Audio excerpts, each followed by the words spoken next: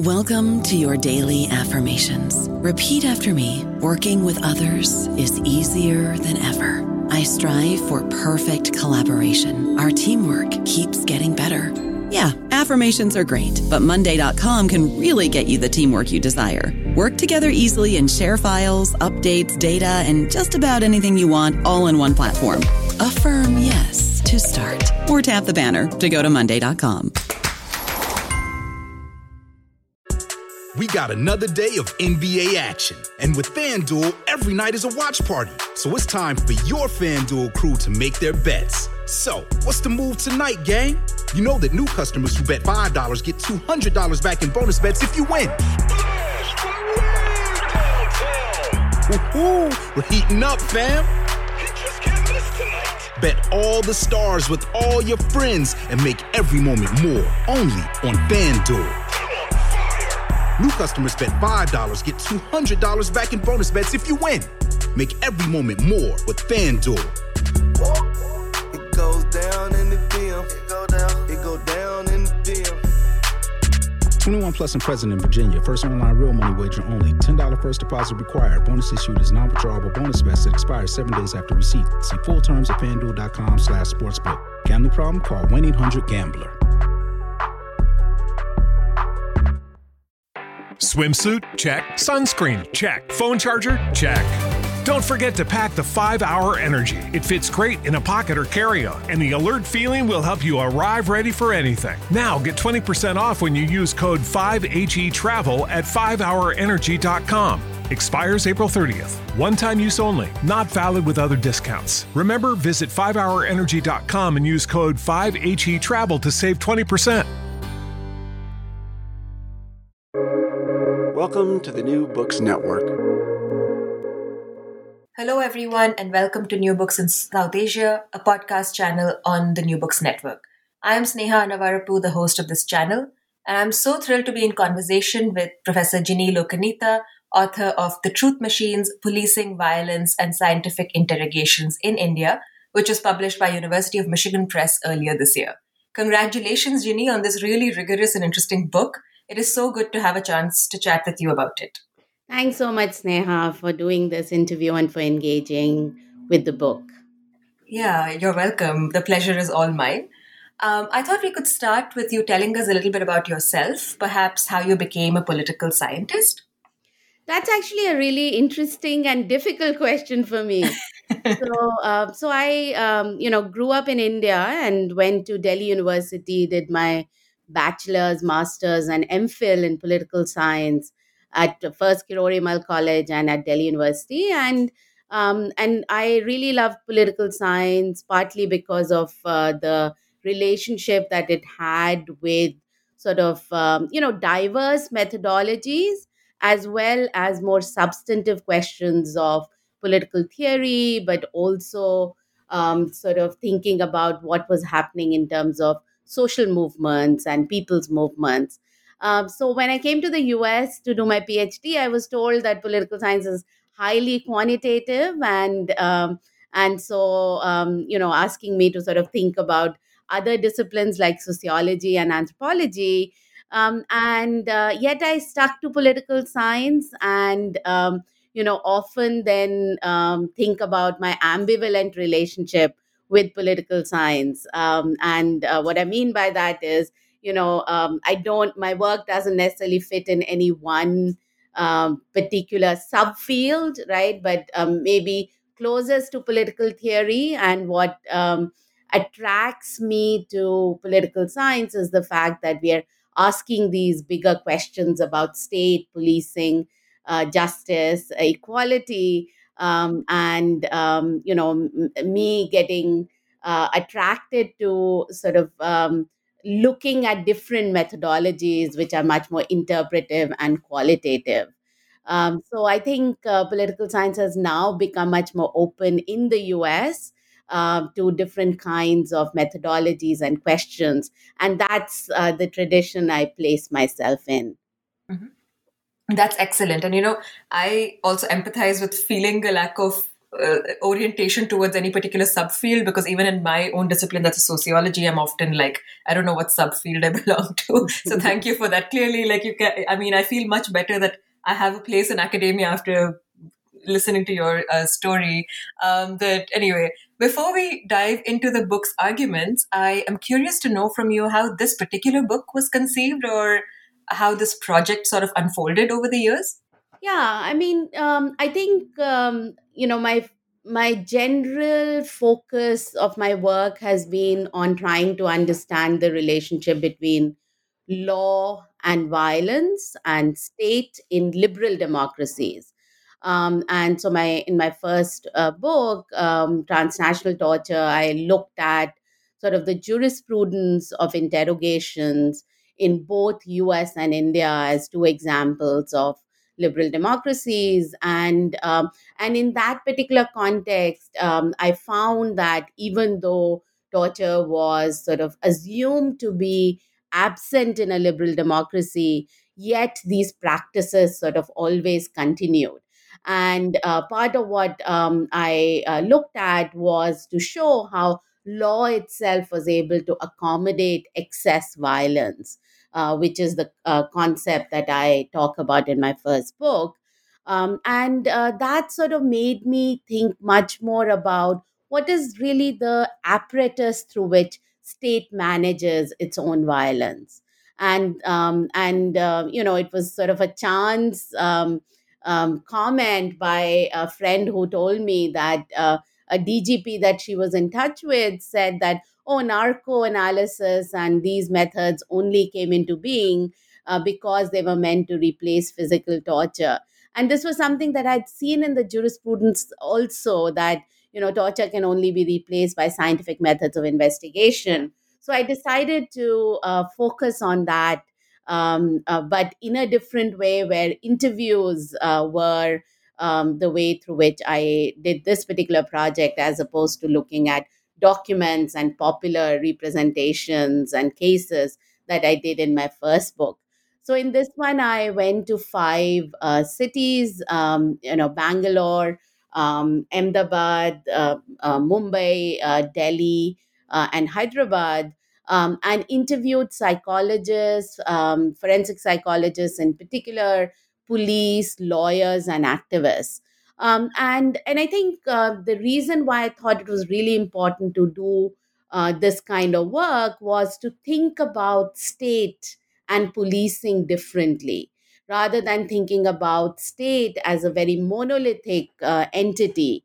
And basically, if you think about the theories of state that are most known in the context of political science, but also more broadly, then either there's sort of this idea of a Weberian conception of the state, which sort of talks about the monopoly over legitimate violence, or sort of this Agambenian conception of the state, which is sort of talking about a state as a much more exceptional sovereign that is able to control bare life. And I was very interested in sort of understanding violence as it was experienced by those who who engage with the everyday state actors. And that really brought me to Truth Machines,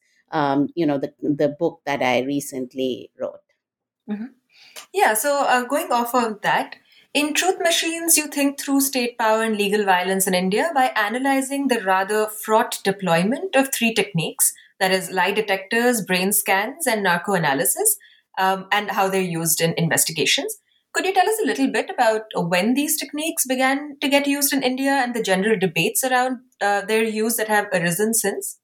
Yeah, so what I do in Truth Machines is to talk about three forensic psychology based techniques, which is, as you said, polygraphs or lie detectors, brain scans, and narcoanalysis. And let me just very briefly introduce those techniques, and then talk about how they originated and became important in the Indian context.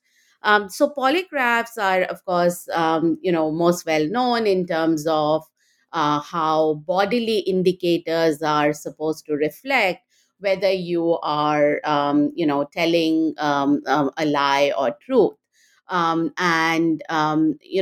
scans are much more in the context of trying to read, experiential activity in the brain. So the idea is that you have electroencephalogram, which can actually determine whether you had experience of committing that crime. And that's something that is claimed when you're talking about methods like brain fingerprinting or brain electrical oscillation signature test, which is the Indian version of brain scanning. And finally, narcoanalysis, which is about the use of drugs, particularly sodium pentothal, which is used in order to, inject it into somebody so that they can be asked questions, and ostensibly sort of lead to them lead to the person telling the truth and not being able to tell a lie. So these are the three techniques that I term truth machines because of the claim made by forensic psychologists that these actually allow for the police and the forensic psychologists to get truth in the context of a crime. And These techniques started getting used in India at different phases. So polygraphs we've seen were there from the 70s onwards. But really, what I trace in the book is that it's in the late 80s and 90s in particular that you see the emergence of these techniques all together in a big way. And I trace that also to the fact that basically post and or 90s is also the time that you see a consolidation of the human rights movements in India, right? So post emergency you see the emergence of sort of human rights groups, sort of the civil liberty and democratic rights groups, as well as the more quasi state ones, right? The National Human Rights Commission. And they all start focusing on human rights violations, and particularly the question of custodial deaths and custodial torture, which, from the time that we have the data from the 1990s to now, basically there are high rates, high incidences of both custodial torture, but also custodial deaths, where basically you see both deaths in police custody as well as judicial custody. So, part of what I trace in the book is to recognize that these techniques become extremely important during the 1990s, but mid 2000s, suddenly any major case you see, right, whether it's the Arushi murder case, Arushi Hemraj murder case, or poaching cases, or sort of the anti-terror cases, you find that there's this articulation of the need to use a combination of these truth machines as if they are the ones that are going to really transform the Indian criminal justice system. And that's the story that, I try to trace in the context of these particular techniques. Yeah, thank you. That was really helpful, I think, especially for listeners who haven't had a chance to read the book yet. That was a really helpful context and argument. But in the book, you also argue theoretically that paying attention to the everyday functioning of the police and this reliance on non-state actors like forensic psychologists, you tell us that it tells us something important about the relationship of the police to violence. Thinking through these truth machines, your content can provide insight into what you call the workings of a contingent state. So I was wondering if you could speak about why thinking about contingency matters to the study of state power in general, but post-colonial policing in particular. And I know you brought up Weber and Agamben, but if you could say a little more about how you were thinking about the state in that sense, that would be great. So I think one of the major points that I'm trying to make in the book is about methodology. And here, of course, I draw a lot from sort of what has been the work done in anthropology, in particular, sort of everyday practices of the state, telling us something about both bureaucratic practices, but also wanted to think about it in the context of police and violence, right? Partly Mm-hmm. because when we think about the police are really the everyday, actors, everyday state actors who, are responsible for managing the state interaction with the populations. So, in that sense, I find it very, very intriguing that a number of scholars of the state, which of course is, a very, very commonly talked about institution in the context of political science, but never really looked at the question of police, right? Mm-hmm. So, Mm-hmm. police was always sort of thought of as something which is either inherently violent or Mm-hmm. something which is seen as so bureaucratic that you basically do not necessarily need to look at the everyday practices. So I do think that sort of brought me to the question of methodology about studying both the state and police as a site of state power. And here I just want to briefly refer to, one of the interviews that for me was very, very interesting, which was with this particular police officer in Bangalore, who was telling me how, he sort of moved into being much more of a critic of the police, Mm-hmm. as a student leader to becoming a police officer.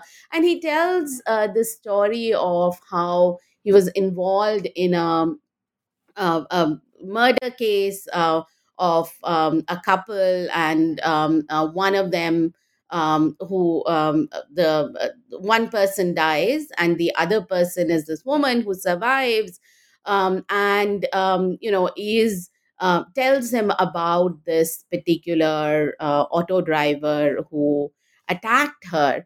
And in that particular context, he's told that he can't use third degree or physical torture.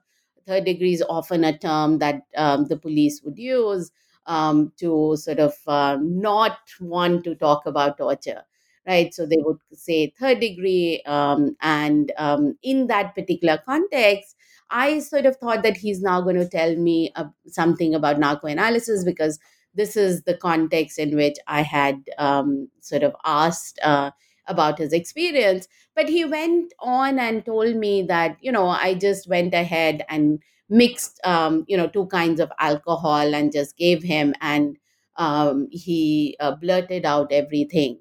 And for me, it was a very striking moment because, it told us something about how we think about police practices and what this particular police action or police articulation was telling us.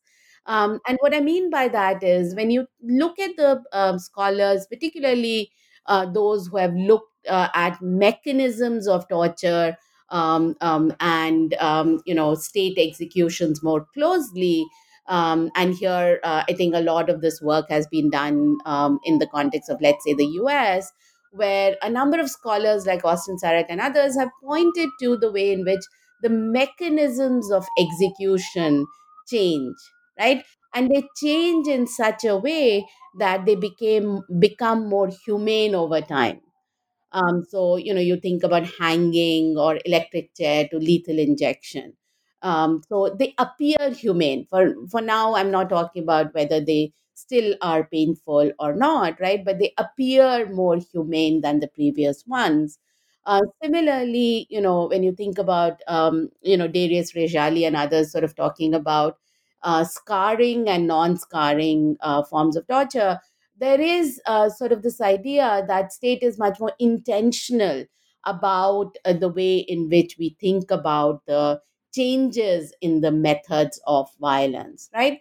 And what was interesting in the narrative that I just talked about, this police officer, is that it is actually much more arbitrary. It is much more sort of contingent in the way that the police sort of come up with their own methods of how to extract information. I'll just mention one other element in this particular context where basically the police, another police officer, when I asked him about narco, said, "Do you mean unofficial narco or official narco?" And basically, you find that they have methods of either using a local doctor coming in, giving some kind of medicines, or basically a range of different things, which is from alcohol to marijuana to sometimes using favorite rice dishes like biryani, and all these become sort of a part of this narrative, which at one time tells us that it's not in there's no intentional state strategy always that we can think about, but also that there's sort of this arbitrariness to the kinds of methods that the police end up using, which cannot be captured by our categories without looking at the everyday practices.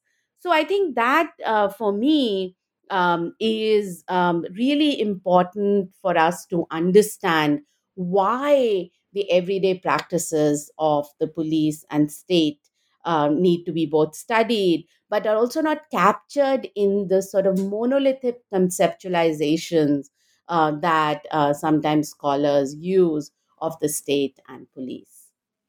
I don't know about you, but I'm very busy and I don't have a lot of time to cook. That's why I subscribe to Factor. Eating better is easy with Factor's delicious, ready-to-eat meals. Every fresh, never frozen meal is chef-crafted, dietitian approved, and ready to go in just 2 minutes. You'll have over 35 different options to choose from every week, including Calorie Smart, Protein Plus, and Keto. These are 2-minute meals. Factor meals are ready to eat and heat, so there's no prepping, cooking, or cleanup needed.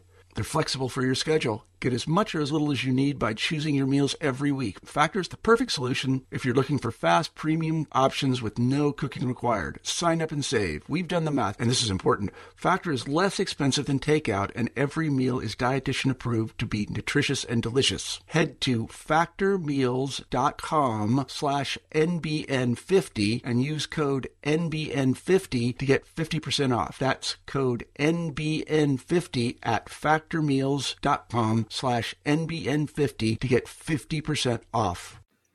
Yeah, thank you for that. I also, found it very compelling when you argued that the truth machines fit India's developmentalist approach to modernization based on scientific expertise.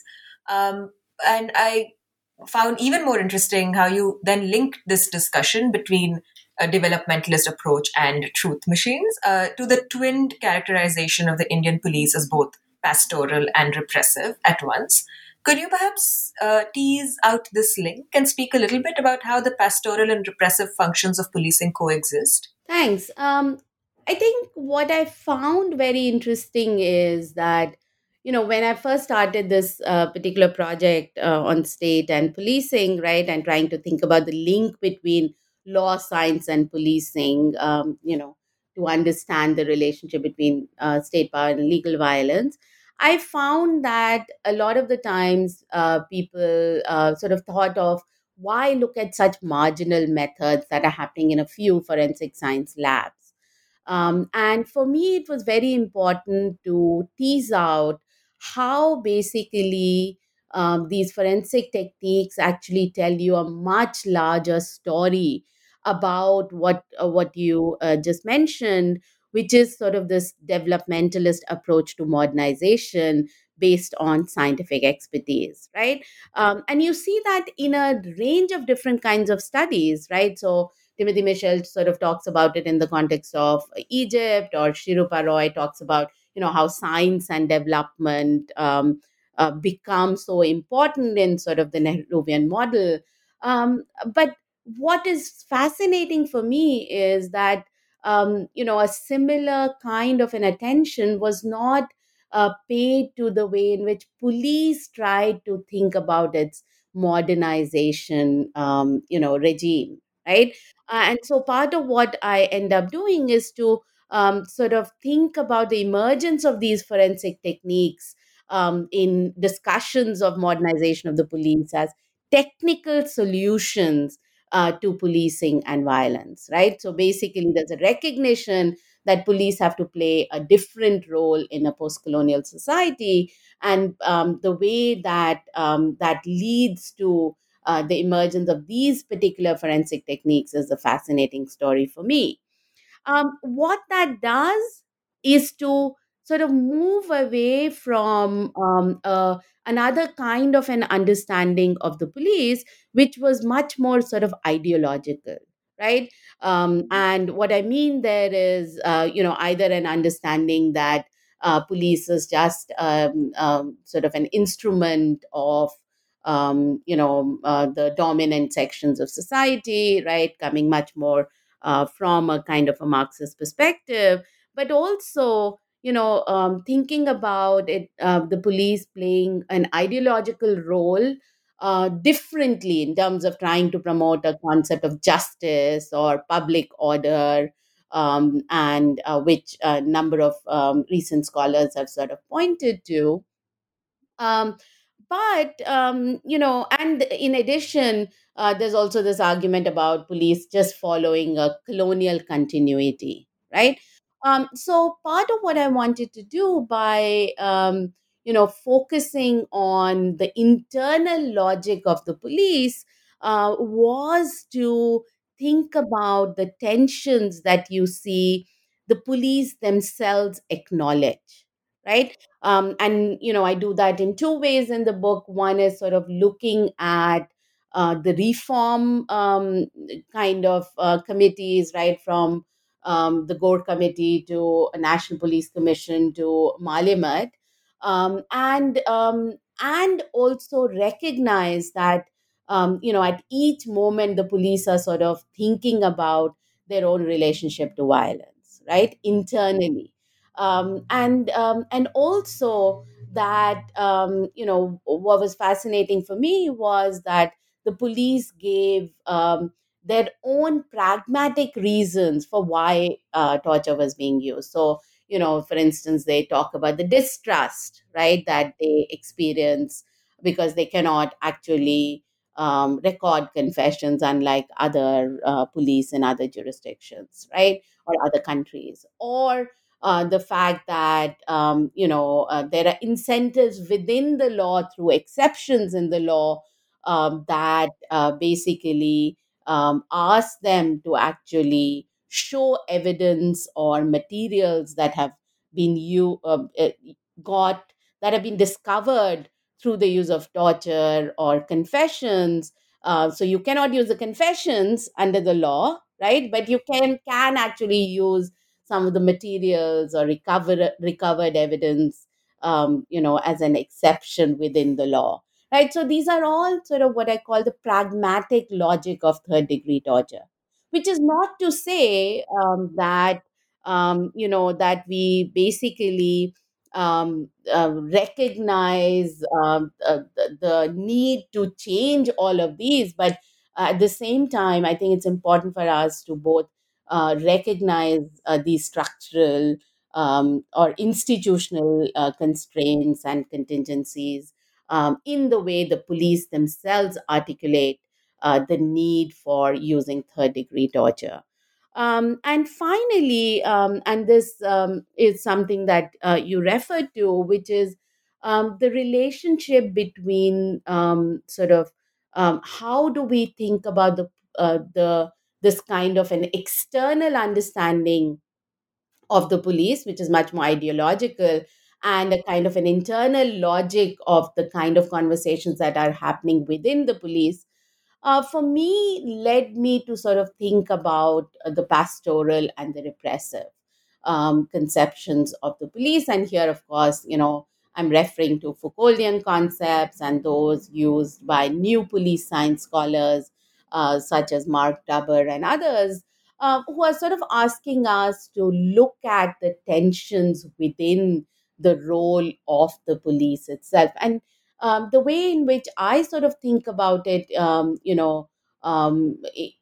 the a particular context of police relationship to violence, is to think about how, even in the context of custody, right, where basically we know very little often about what goes on in custody, the police actually, feel the pressure of mediating their forms of violence. And that is sort of why I say that the pastoral doesn't replace the repressive, but it mediates the repressive.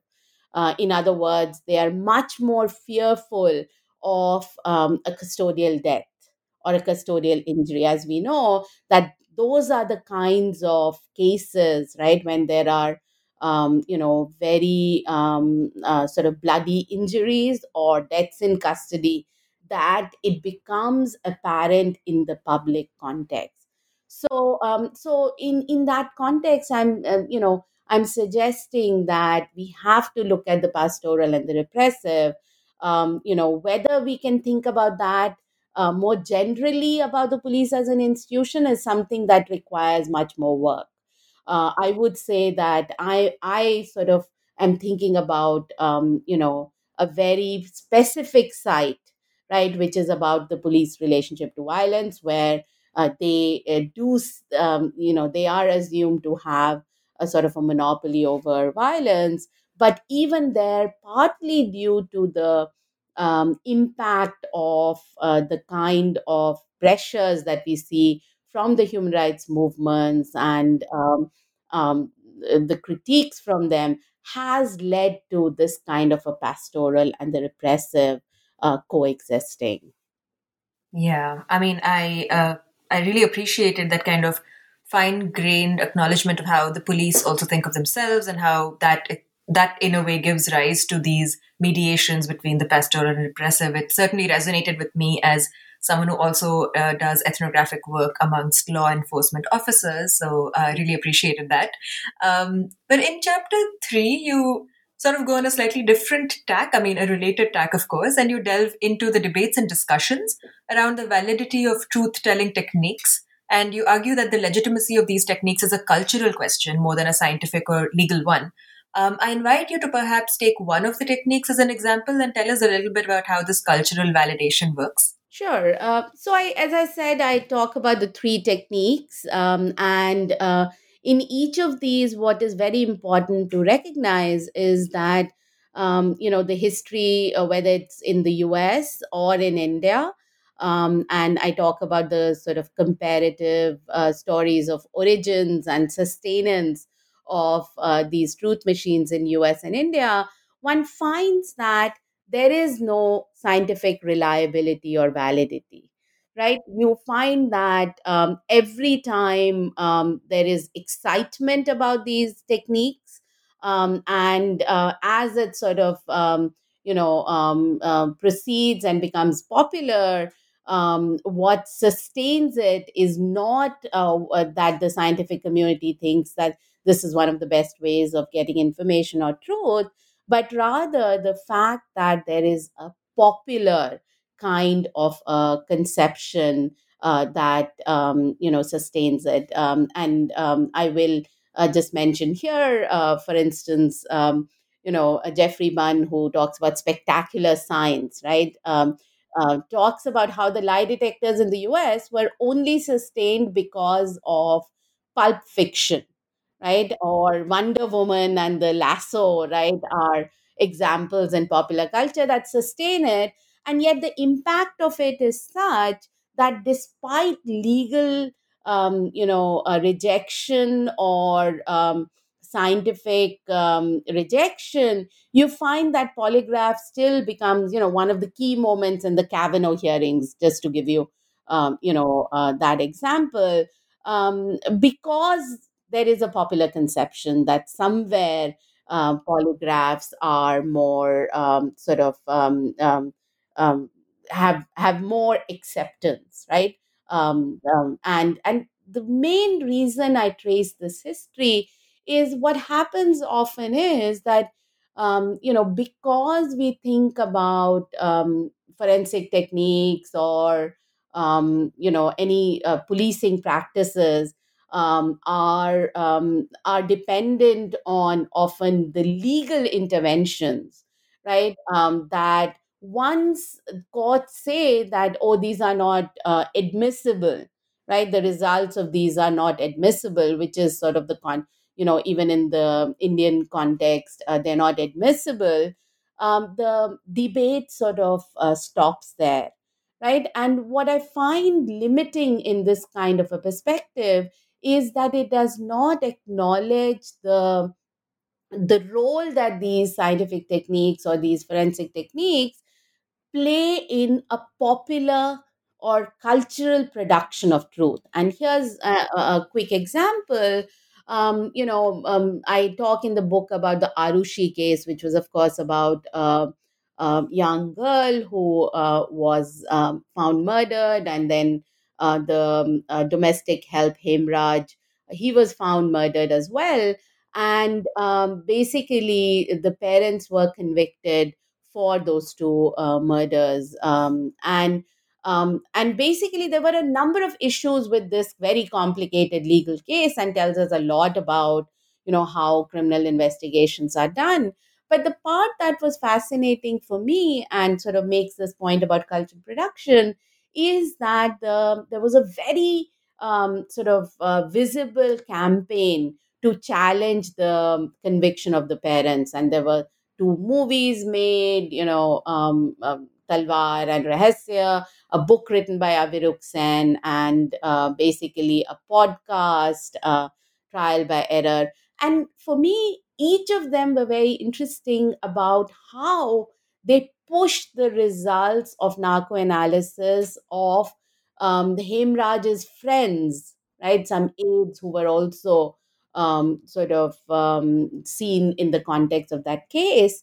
And once the acquittal of the parents happened, the forensic psychologist gave statements saying that, look, we always told you that narcoanalysis was important in the case, even though legally it was not admissible. So this is a really good example for us to think about how the life of these techniques stay beyond the law.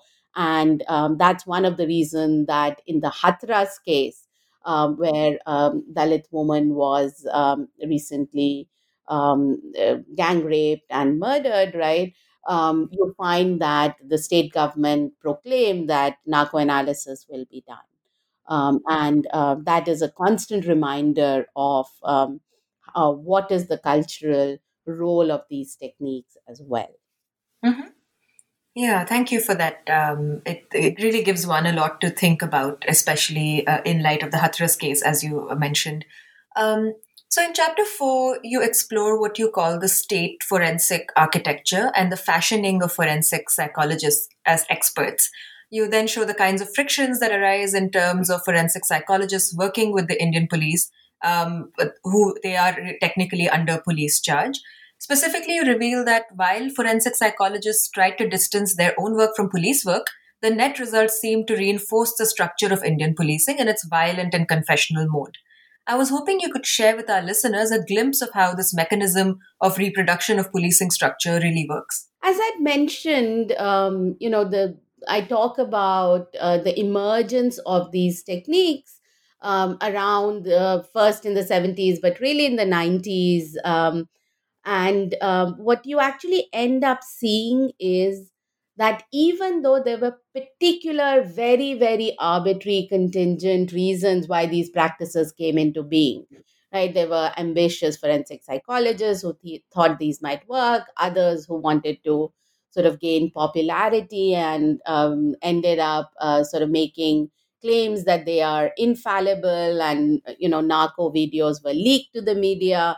There was a particular moment in the early 2000s that you actually see the Ministry of Human Resources, right, or Home Affairs, Ministry of Home Affairs, in the context of India, sort of proclaim that these techniques or expansion of these forensic techniques as the priority of policing, right? Using science, and that's something I term as sort of the state forensic architecture.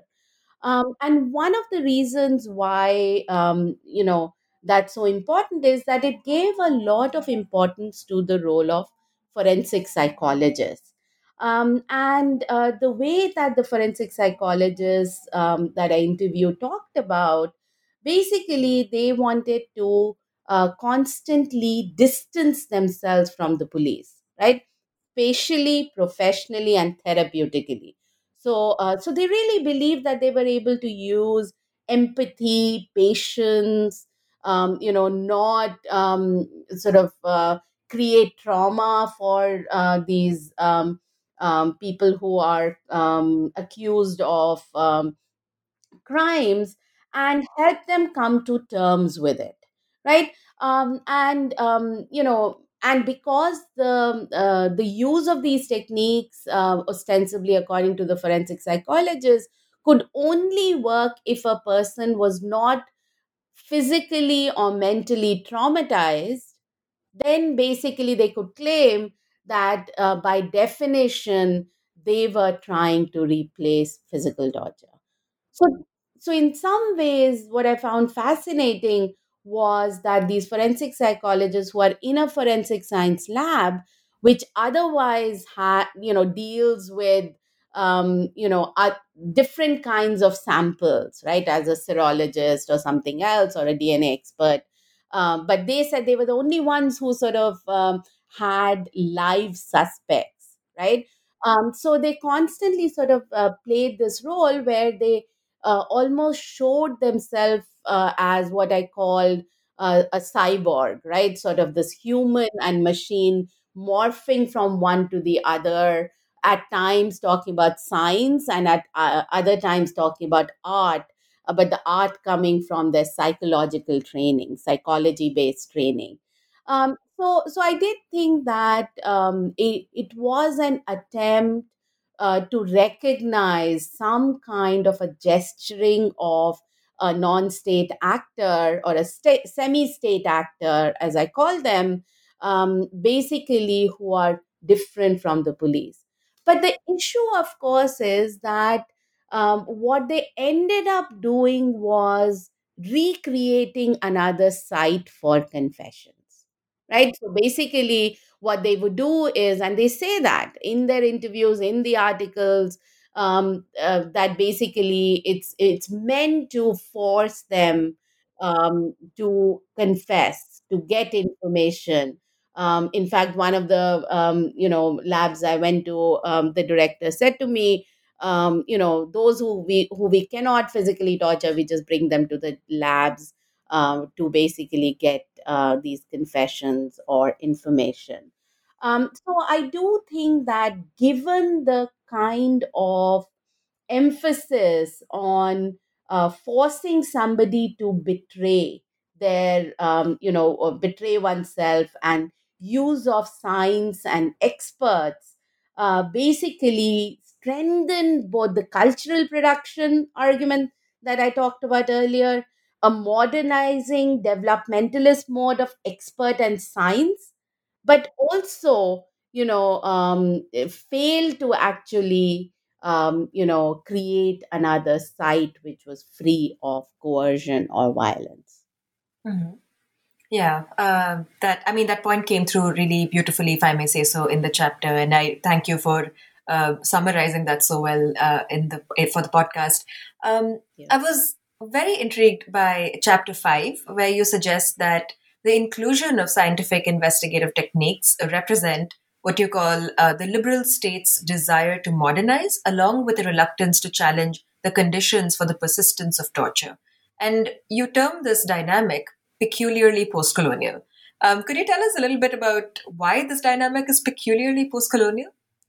So, what I found in terms of the role of the courts was that, you know, you basically have the high courts which were asked to come in to mediate what the state officials and the police were saying on one hand, right? That basically these are, just new forms of torture, and what sorry, I should rephrase that.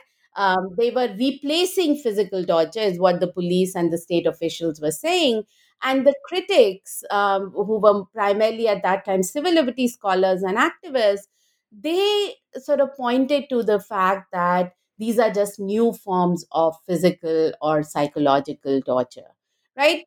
And so the state high courts, and there were a number of cases that came up challenging the use of these forensic techniques.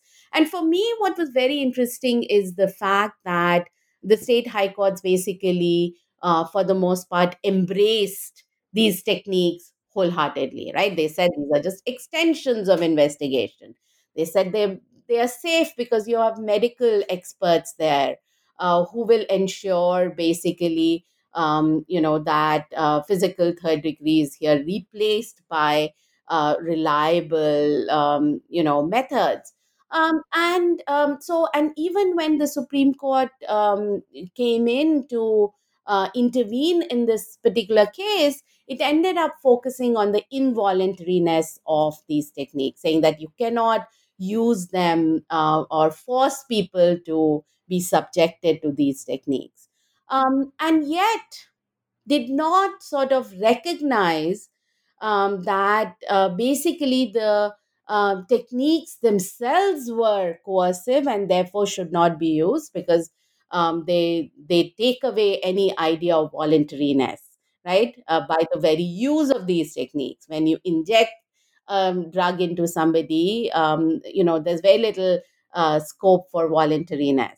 And they did not also challenge the role of the doctors or the medical professionals or forensic psychologists in this particular role, and fail to recognize that they were actually not making the connection between what was happening in the context of these truth machines to conditions of torture, right? Which they had previously talked about, right? So you have a huge jurisprudence which actually recognizes that the Indian state has constantly failed to check police torture, and yet the very conditions that allow for these practices to continue, right, are not challenged by the Supreme Court, by thinking of these particular truth machines in a very narrow way of inadmissibility and involuntariness. Now, why do I call it a peculiarly post-colonial context? Is because I think time and time again, right, you see a very stark kind of tension between what happens in the legal rhetoric and what actually is allowed to exist in terms of both reality, but the legal provisions that that create conditions for torture, right? So to give you just another example is, when you have extraordinary laws like the anti-terror laws earlier, or Armed Forces Special Powers Act, or UAPA, which take away basic safeguards in custody, then you're actually not, you are simultaneously having a rhetoric against torture, but not challenging the conditions that are producing torture. And I think that this sort of allows for the coexistence of all forms of violence, right? Physical, mental, and excess violence. And that sort of makes it a peculiarly post colonial because it allows for coexistence of several regimes of violence to continue. And there's a constant sort of legal attempt to keep them separate, as if they don't all tell us the different ways through which law accommodates violence. Right. I mean, that's honestly terrifying to think through. Well, so chapter six, in a sense, presents the coda to the arguments that you have been making thus far, drawing on the experiences of terror suspects in two cases, that of the Mumbai blasts and the Makkah Masjid case in Hyderabad. You theorize, and very persuasively, if I may add, that the rule of law is a scaffold that relies on procedures to mask the violence of the state. I would love it if you could flesh this out for our listeners using one of the two cases as a concrete example. Sure. So I think, in that particular chapter, I'm very much interested in to rethink the way in which we theorize the concept of the rule of law, right? So this idea that there's a constraint on sort of liberal states in particular, right, and on coercive authority. And some kind of critique of a dominant conception of rule of law is, of course, sort of thinking about ideas of rule by law or violence of jurisprudence and so on. But part of what I'm interested in is to again think about, is there a kind of a scaffold of a rule of law to see whether procedures themselves actually hide violence, right? And here, the idea of the scaffold is, of course, coming from a Foucauldian concept where he talked about the spectacle of the scaffold, right? And there the idea was to show sovereign power. And here the scaffold of the rule of law is doing something exactly the opposite, right? Which is that the violence that is allowed is actually hidden in the procedures. And what I mean by that is, when you look at the Makkah Masjid case, which was, of course, a case in 2007, where there was a blast in the courtyard and about 9 people were killed. Basically, several Muslim youth were picked up and they were detained illegally and tortured. Right now, the rule of law required them, and I think maintaining the rule of law scaffold required them to be produced in front of magistrates.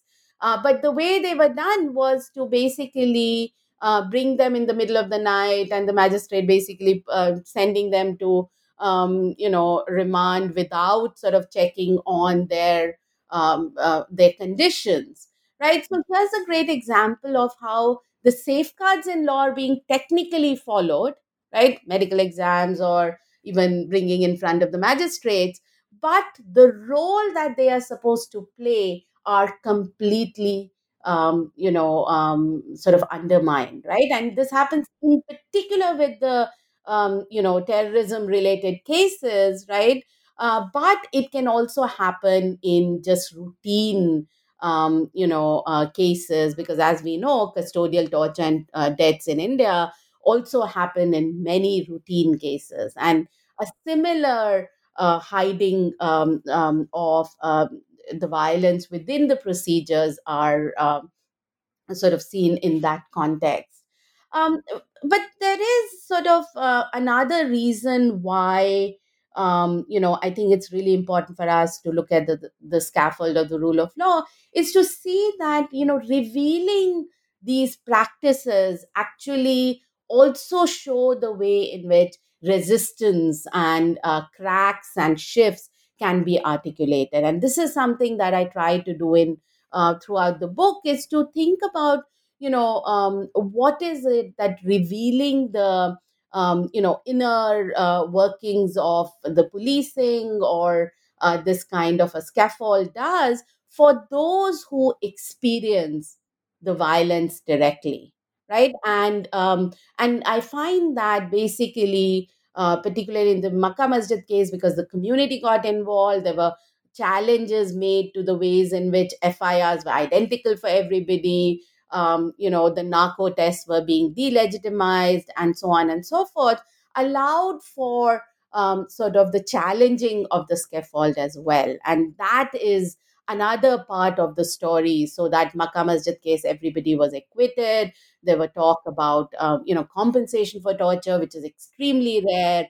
And there was a possibility of recognizing the way in which, the policing apparatus works and can be challenged from within. Mm-hmm. Yeah.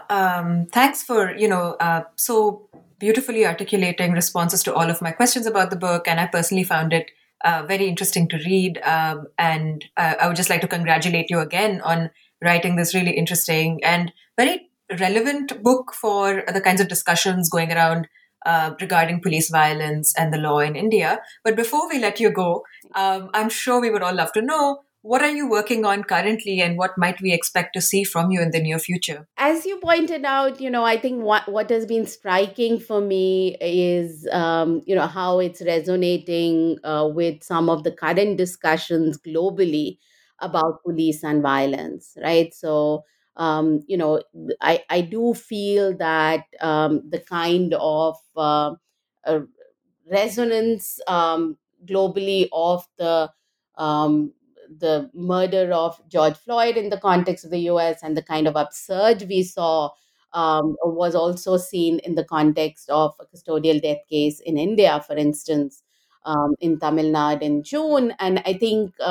that just has me thinking a lot about, can we think about the impact of policing becoming a moment of reckoning for democracy that we saw in the US? Can we see a similar move in the context of India as well?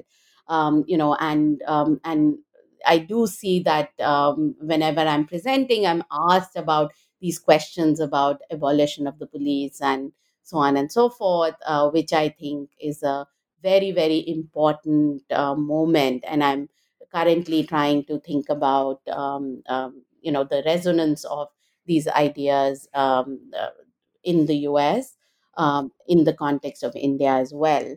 The other project that I've been working on for a while is sort of thinking about state commissions of inquiry. We look at legal cases, and that's one major way through which we think about state violence. But I'm also interested in, what is the role that commissions of inquiry play in helping us understand, state processes of dealing with violence. And, I worked a little bit in the context of the Manorama case in Manipur, but I'm really interested in taking this up more theoretically. So these are two preoccupations at the moment as we move forward. Yeah, well, thank you for sharing that with us. And I'm sure your hands are full with lots of the new book related events. So all the best with that. And yeah, thanks again for taking time out to chat with me today. I really appreciate it. And take care and stay safe. Thank you so much.